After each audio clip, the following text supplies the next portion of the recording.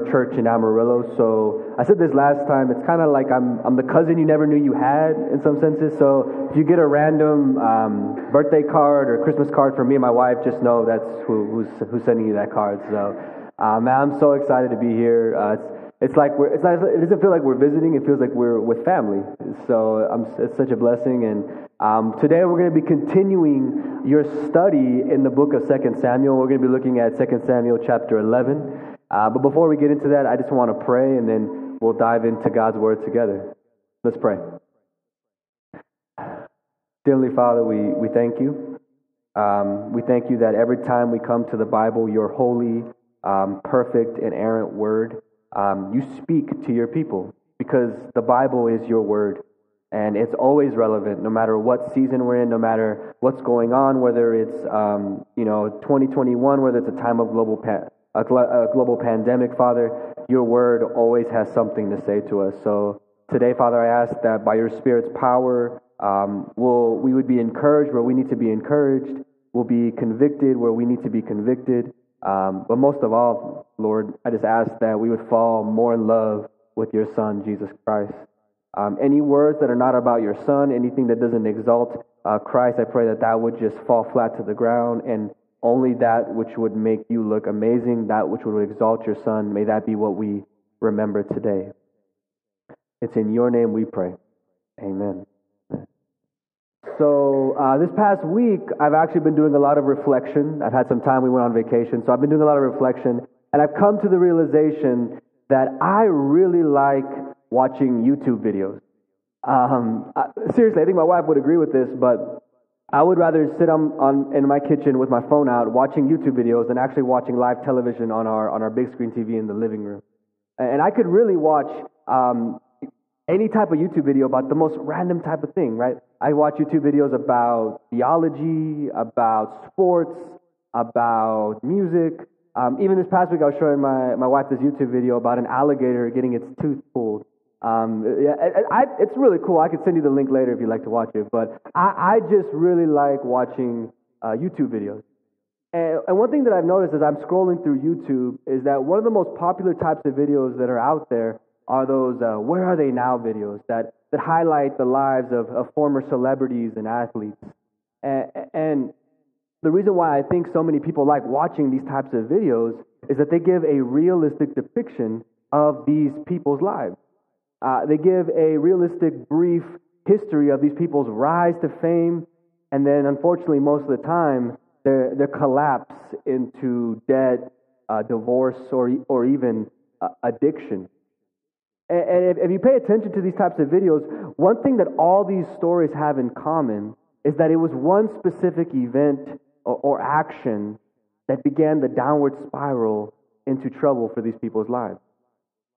And for me, what's so heartbreaking and what's so crazy to think is that it took only one event, one party, one night stand, one horrible decision to completely change the trajectory of these people's lives forever.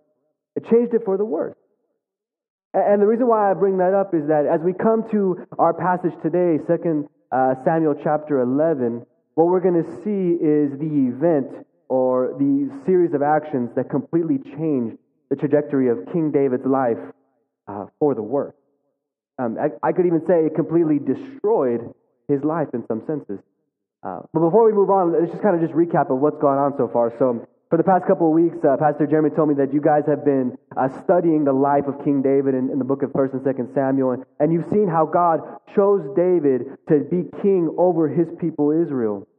And if you even read just the past couple of chapters, you'll see that God had truly blessed David in so many different types of ways. I mean, he took the throne from Saul and gave it to David. He promised in chapter 7 that David's dynasty or his family line would rule forever. And even he gave David political and military success so that he could expand the borders of the kingdom. And really, this is like the pinnacle or the height of David's career, the height of his success. The Bible describes David as a man after God's own heart. And even the Bible gives us David as a model for imitation. But what we see is that it's at the height of David's success that he falls into the deepest and most horrible types of sin. See, the passage shows us that sin was actually the main factor in this event that led to adultery, later on murder, sexual assault, and even political chaos in the country. And what's so heartbreaking for me is that the story, I think the author puts this story in the autobiography, the biography of David's life, because he wants to show us that sin ruins everything. Sin completely ruined David's life. And so the main idea, or the big idea of our sermon or the text today is simple. It's this: learn from David's mistake. Our big idea is learn from David's mistake. See, our passage is challenging us to look at David's life and take seriously the warning that his mistakes give us about sin. And when we study this chapter, what we're going to see is that David's mistakes teach us three important facts about sin. David's mistakes teach us that sin is serious, sin makes us crazy, and that sin hurts others. Sin is serious, sin makes us crazy, and sin hurts others.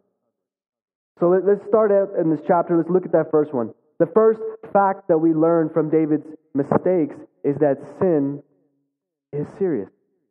And we see that in the very first portion of this story. So let's read the first portion together. Let me read it to you guys. It's verses 1 through 5. So let's start at verse 1. Verse 1 says this. It says, "In the spring of the year, the time when the kings go out to battle, David sent Joab and his servants with him and all of Israel. And they ravaged the Ammonites and besieged Rabbah. But David remained at Jerusalem. It happened late one afternoon when David arose from his couch and was walking on the roof of the king's house that he saw from the roof a woman bathing. And the woman was very beautiful. And David sent and inquired about the woman, and one said, 'Is not this Bathsheba, the daughter of Eliam, the wife of Uriah the Hittite?'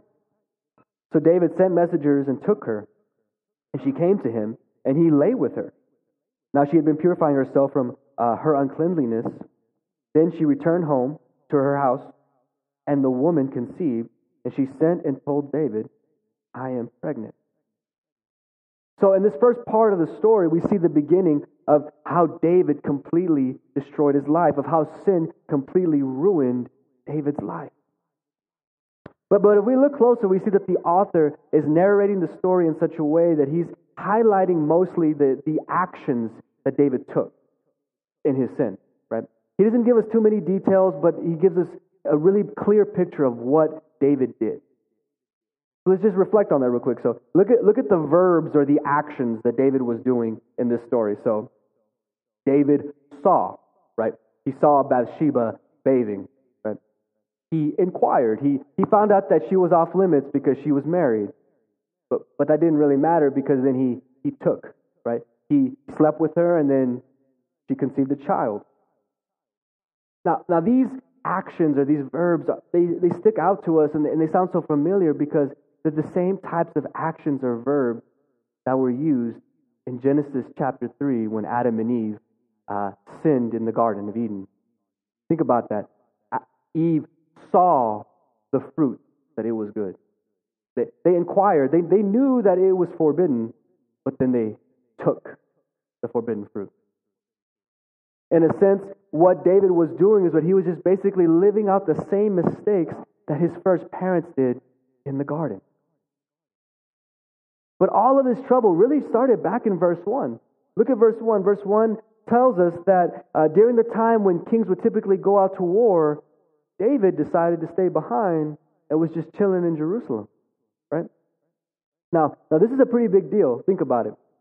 See, as we talked about earlier, God had called David to be king over his people, Israel. He had invited David in to come and help forge God's kingdom on earth where God would dwell with his people. But instead of taking advantage of that amazing privilege, instead of engaging in that awesome work that God is inviting David into, David decided to be disengaged and he fell into sin. Basically, you could think of it like this. David fell into sin because he was bored. Now we're reading this and we're talking about this, and you could be thinking in your mind, man, David messed up royally, man. He really messed this up. I would never do anything like that, right? But the temptation's there for you and I as well. You know, David being on top of his roof when he shouldn't have been is the equivalent to us just surfing the internet late at night when no one's looking. See, one of the biggest tactics that the enemy has against us is to make us think that sin is not a big deal. It's to make us idle. It's to make us bored with us engaging in our own temporary desires or wants or kingdoms instead of engaging in the kingdom of God. I mean, look at David, right? Staying home when he wasn't supposed to seemed harmless. Watching a lady bathe seemed harmless until it snowballed, right? Until it ended up with him sleeping with another man's wife, and then eventually, as we read later on, having the man murdered. See, for David, it just started with enticing, thinking about the sin, right? He saw it, and then he entertained it, and then eventually he fell into it, right? And here's the truth. When you and I engage into sin, right? When we engage with sin, we're just joining in with David, and we're repeating the same cycle that took place all the way back in the garden.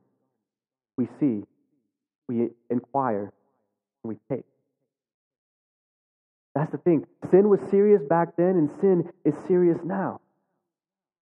You know, a couple months ago, my wife tested positive for COVID, and so we had to go straight into lockdown, straight into quarantine for 2 weeks. But what was so unique about that, though, is that I didn't test positive for COVID. So the CDC called us and said, hey, you need to be quarantined from your wife for the next 10 days. And so we slept in different rooms. I didn't get to see her hardly at all. I had to FaceTime her half the time. It was really weird. But if I'm being transparent, those 10 days were probably the hardest 10 days when it came to temptation that I've ever faced in my life. All the thoughts, all the lust, all the laziness, all of it just seemed to pour in on those 10 days like they never had before for me. Well, why? I was alone. I was bored. And I wasn't engaging in kingdom type of things like prayer and the word and things like that.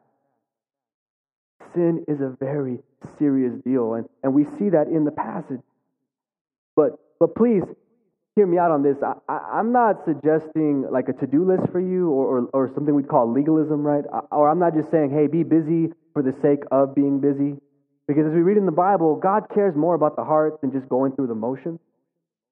But what I pray you guys are seeing in these first couple of verses is that God's kingdom work continues today. And it's the greatest ongoing event in human history. It's the event of God reconciling a broken and messed up people and restoring this broken creation through the life, death, and resurrection of His Son, Jesus. And in His love and in His mercy, He invites you and I to take part of that amazing work. And when you and I see how amazing that is and how much of a privilege that is that God would invite us in to His work of restoration, of His work of the gospel, then we want to engage in that work. And what happens is it doesn't make us perfect, but that keeps us from situations that would lead us into sin. That would lead us into sin, that would keep us away from God and away from His gospel work that's taking place to this day. See, we need to take sin seriously because God's kingdom is serious. So let's just take a moment, take a step back, and let's talk about what that means for you and I today. So I got a question for you. What would it look like for you to take sin seriously? What would it look like for you to avoid the deadly idleness that leads to sin? Now, I think if we want to answer that question, I think our passage shows us that the best way to answer it is by just engaging in kingdom work. Remember, I'm not talking about legalism or a to-do list, or I'm not just talking about being busy for the sake of being busy. But what I am talking about is avoiding sin by engaging in the great work that God has lovingly invited you and I into through the gospel. So, for example, you can look to see if there's any opportunities or ministries to serve in here at Redeemer Pampa, right? You can serve with worship, gospel communities, kids, etc. Whatever ministries there are that you could see yourself helping spread the gospel, right? You can find other people in the church and set up a discipleship group where you guys pray together and you read the Word. You take those classes that he just offered about the meta-narrative of the Bible, right? If you're married, you guys can prioritize family discipleship where you're singing and you're studying God's Word together and you're discipling your kids. If you don't have any kids, how can you set up some time to love your spouse and encourage them in their walk with the Lord? Redeemer, I really pray that you experience the joy of what it's like to be liberated from the boredom of self and get a chance to engage in the amazing kingdom gospel work that God has called you and I into. I pray that for you guys this morning. But the story doesn't stop there, and as the story continues, we see that the second fact that we learn from David's mistakes is that sin makes us crazy. And we really see that in verses 6 through 13. So let me read verses 6 through 13 with you if you want to follow along. Here's what it says. So after Bathsheba tells David that she's pregnant, so verse 6, so David sent word to Joab, send me Uriah the Hittite. And Joab sent Uriah to David, and when Uriah came to David, David asked how Joab was doing and how the people were doing and how the war was going. Then David said to Uriah, go down to your house and wash your feet. And Uriah went out of the king's house, and there followed him a present from the king. But Uriah slept at the door of the king's house with all the servants of his lord, and did not go down to his house. When they told David, Uriah did not go down to his house, David said to Uriah, have you not come from a journey? Why did you not go down to your house? Uriah said to David, the ark in Israel and Judah dwell in booths, and my lord Joab and the servants of my lord are camping in the open field.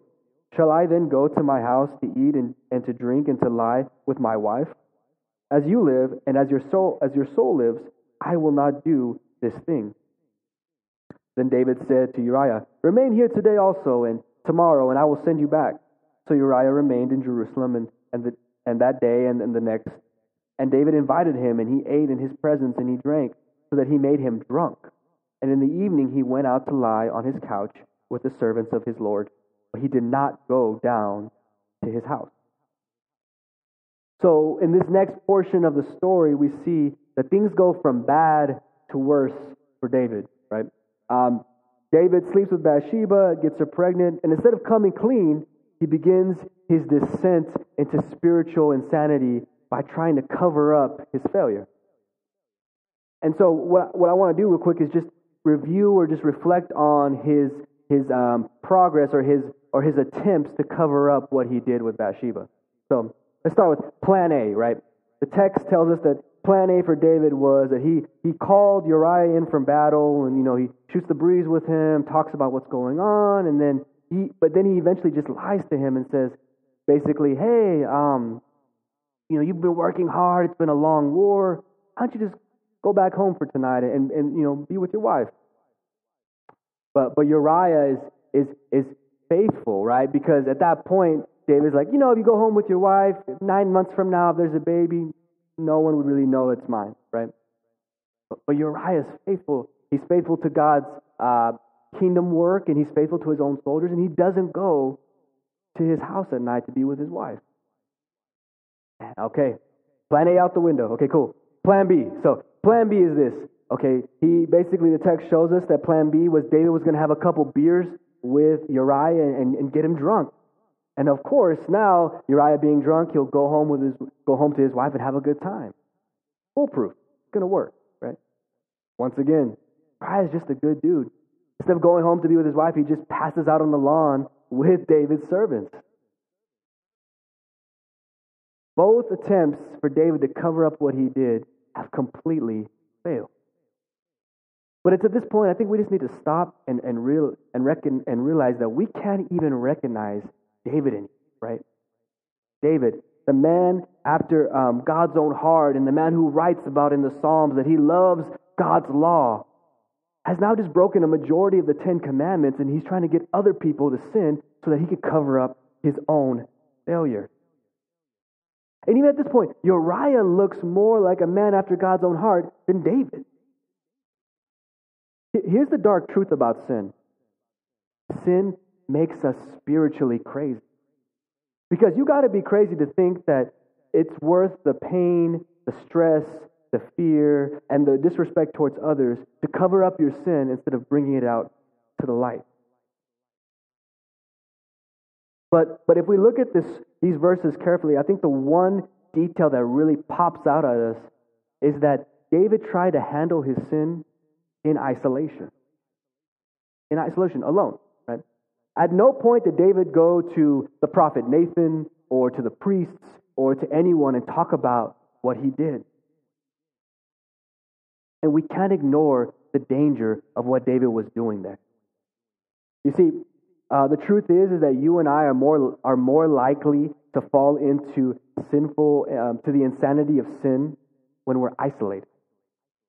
In other words, we are more likely to dig ourselves deeper into sin when no one knows about our struggles, when there's no one in our life that knows about what we're going through. See, in the Bible, in 1 Peter chapter 5, it talks about how the devil or the enemy is a roaring lion that's looking for who he may devour, right? Do you know how lions hunt their prey? What lions do is they try to get the prey to steer off from the pack. They try to isolate them so then they can attack. It's the same thing with the devil, with the enemy. What he tries to do to us is he tries to isolate us so that we can fall deeper, we can descend deeper into the insanity of sin, or so we can dig ourselves deeper into sin. And that's what we're seeing in real time as we read these verses about David. David's just descending deeper and deeper and deeper into sin because he's trying to deal with it in isolation. And in transparency, as we're reading this, I know that if we're honest with ourselves, the first reaction that we have is something probably like this: is like, yeah, you're right. Talking about my sin to other people is a good idea. Man, it's just not worth the risk. It makes things way worse if I bring it out into the open. But truthfully, that's just a very anti-Christian way of thinking, right? Think about the gospel. The gospel is the message that although we are broken and messed up people, God is reconciling us through the life, death, and resurrection of His Son, Jesus Christ. And what He does with all these reconciled people is that He brings them together in something called the church. So if you think about it, us as a community, us as a church, are just a bunch of people who are struggling and stumbling towards God together. We're not perfect.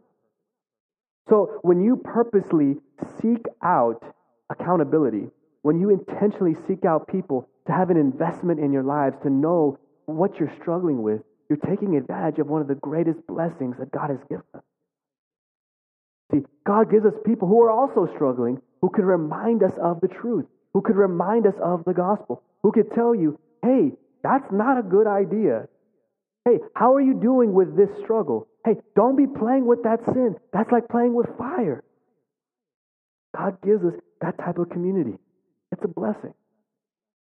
I love how the Puritan preacher John Owen summarizes this idea. He says it in one sentence. He says, "Be killing sin, or sin will be killing you." See, we need to learn from David's mistakes and seek out accountability, because sin makes us crazy. It makes us do crazy things. So once again, here's another question for you. Who in your life knows about your sin struggle? Who in your life can hold you accountable so that you don't fall deeper and deeper into the insanity of sin? Now, if the answer to that question is no one, I would encourage you to fix that by intentionally seeking out accountability. Look for brothers or sisters in Christ that you could share your struggles with and who can remind you of the truth, who have a vested interest in your life. Even make it a prayer request and ask God to show you the right type of people to have in your circle, the right type of people to have in your accountability group. I think the best example I've ever seen of this is a member who used to go to our church back in Philly. It was a really cool story. He had heard the gospel, he put his faith in Jesus, started attending the church. He was growing. He even started leading like a gospel community, and he became a really active leader in the church. But what none of us knew is that he was hiding a pretty serious sin that was growing to the point that it probably was going to cost him his marriage. But it wasn't until he revealed that sin to some of the men in his gospel community that not only was he able to start dealing with it, but it actually saved his marriage. And when we talked to him about it, he was like, man, it was awkward, it was weird, it was just really tense at times, but it saved my marriage. When I had people who knew what I was going through, and now as he's continued on in his life, people actively are checking in with him, saying, how are you doing with that? Right? Redeemer, don't follow David's lead on this. Embrace the blessing of accountability that God has so graciously provided us through the church. Embrace that. Okay, let's finish the story. So we move on, and the last thing we see in this last part of the story, the last thing we learn from David's mistakes in this last part of the story, is that sin hurts other people. Sin hurts others. And we really see it in these main four verses 14 through 18. Let me read them to you real quick. Starting at verse 14. In the morning, David wrote a letter to Joab and sent it by the hand of Uriah. And in the letter he wrote, set Uriah in the forefront of the hardest fighting, then draw back from him that he may be struck down and die. And as Joab was besieging the city, he assigned Uriah to the place where he knew there were valiant men. And the men of the city came out and fought with Joab, and some of the servants of David among the people fell. Uriah the Hittite also died. Then Joab sent and told David all the news about the fighting. So in this last part of the story, we see that since all of David's attempts to cover up his sin with Bathsheba had failed, he had to go to his last resort, the nuclear option, right? Uriah had to die. So we read that David sends Uriah back to the battle, basically carrying his own death warrant. He sent him with documents that told Commander Joab to place Uriah where the fighting was the most fierce so that he would die. And so Uriah obeys, and we read that, so Joab obeys, and Uriah dies. This is the climax of the story. This is the pinnacle of the story where we see that David, the man after God's own heart, the one who was extremely blessed by God, has sunk so low, he's become a murderer now. He murdered a man. That's crazy. But if we really want to see the impact we really want to feel the impact of this, we want to see why this is just so horrible, we need to pay attention to verse 17. Remember what verse 17 says. It says this, and the men of the city came out and fought with Joab, and some of the servants of David among the people fell. Uriah the Hittite also died. See, what we're reading in this verse is that in order for Joab to fulfill David's commands, in order for it to look good, to cover it up, other people had to die alongside Uriah. What the passage is teaching us is that David's sin had a ripple effect, right? It touched other people beside himself, right? It cost Uriah and all these other innocent soldiers their lives. It made General Joab, one of David's best friends, an accomplice to murder. And it even cost Bathsheba her marriage. See, I think what's so heartbreaking about this chapter is that David's sin not only ruined his life, but it also ruined the lives of all the people he loved and cared about. And I think we need to let that truth really sit in on us this morning. See, the Bible teaches that sin is a plague. Its very nature is to destroy. But that destruction doesn't happen in a vacuum. It has a ripple effect, and it affects others. See, when we hide our sin, like David, it has ripple effects that touch the lives of everyone around us. It destroys relationships. It breaks hearts. It can even cause physical harm towards people. Think of it like this. When we try to cover up our sin, it's like we're playing Russian roulette. But we're playing Russian roulette not just with our own lives, but with the lives of all the people we care about as well. That's pretty heavy, right? So what's the good news here? Well, the good news is actually seen in 1 John chapter 1, verse 9. This is what 1 John chapter 1, verse 9 says. If we confess our sins, He is faithful and just to forgive us our sins and to cleanse us from all unrighteousness. See, the hope that we have when dealing with our sins is repentance. If you want to simply define repentance, you can define it like this. It's admitting how we have failed to keep God's standards or to keep God's standard and to turn back to God. See, you and I can repent because God in His love and mercy, although we have failed to keep God's standard and we deserve judgment, God in His love and mercy sent His Son Jesus to live the life we could never live, die the death we deserve, and resurrect so that you and I can be made right with God. So that when we repent, we don't have to fear that God's going to pour out His judgment on us because He already poured that out on Jesus. Instead, what He's going to do is He's going to pour out His love, His mercy, His forgiveness, and His sanctifying Spirit so that you and I change. See, David could have avoided all this collateral damage. He could have avoided all this death, this pain, this brokenness, if he just would have repented. Sin is so dangerous. But the gospel shows us that our biggest blessing that God has given us is repentance so that we don't have to even think about that thing. We need to learn from David's mistakes and repent because sin hurts those who we care the most deeply about. Let me ask you one last question. What would it look like for you to learn from David's mistakes? What would it look like for you for this text to actually have an impact in the way you live your everyday life? Well, the answer to that question would just be to simply embrace God's gift of repentance. If you wouldn't consider yourself religious or Christian, if you're watching this online, you're checking this out, you want to know why they bring in random people to give like this talk every Sunday, things like that. If you wouldn't consider yourself religious, I believe the answer for you would be to repent and put your faith in Jesus Christ. It would be to admit how you have fallen short of God's standard and to believe that it is only through Christ's life, death, and resurrection that you could be made right with God and you could experience God's forgiveness. That would be the answer for you. But if you are a Christian, if you put your faith in Jesus, the answer is not too different for you. The answer is to keep continually practicing repentance. It's to live a life of repentance. Maybe there is a relationship or other areas of your life where you're feeling the pain of unconfessed sin and you need to bring it out into the light and repent of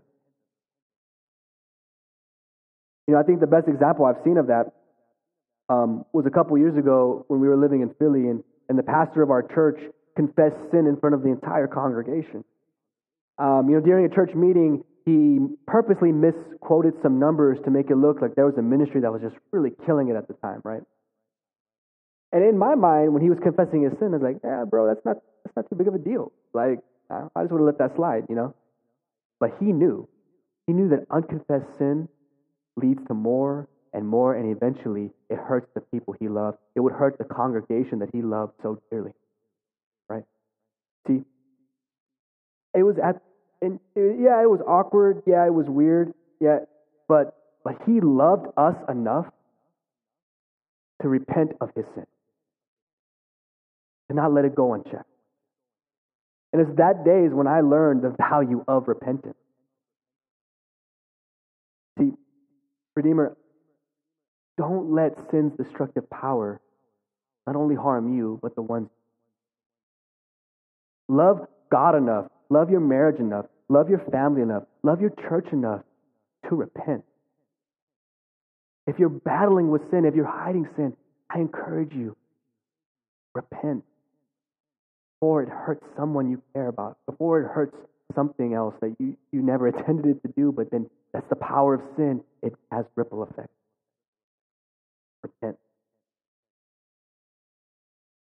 So to end this morning, I want to take you to the very last couple verses of the chapter, verses 26 and verse 27.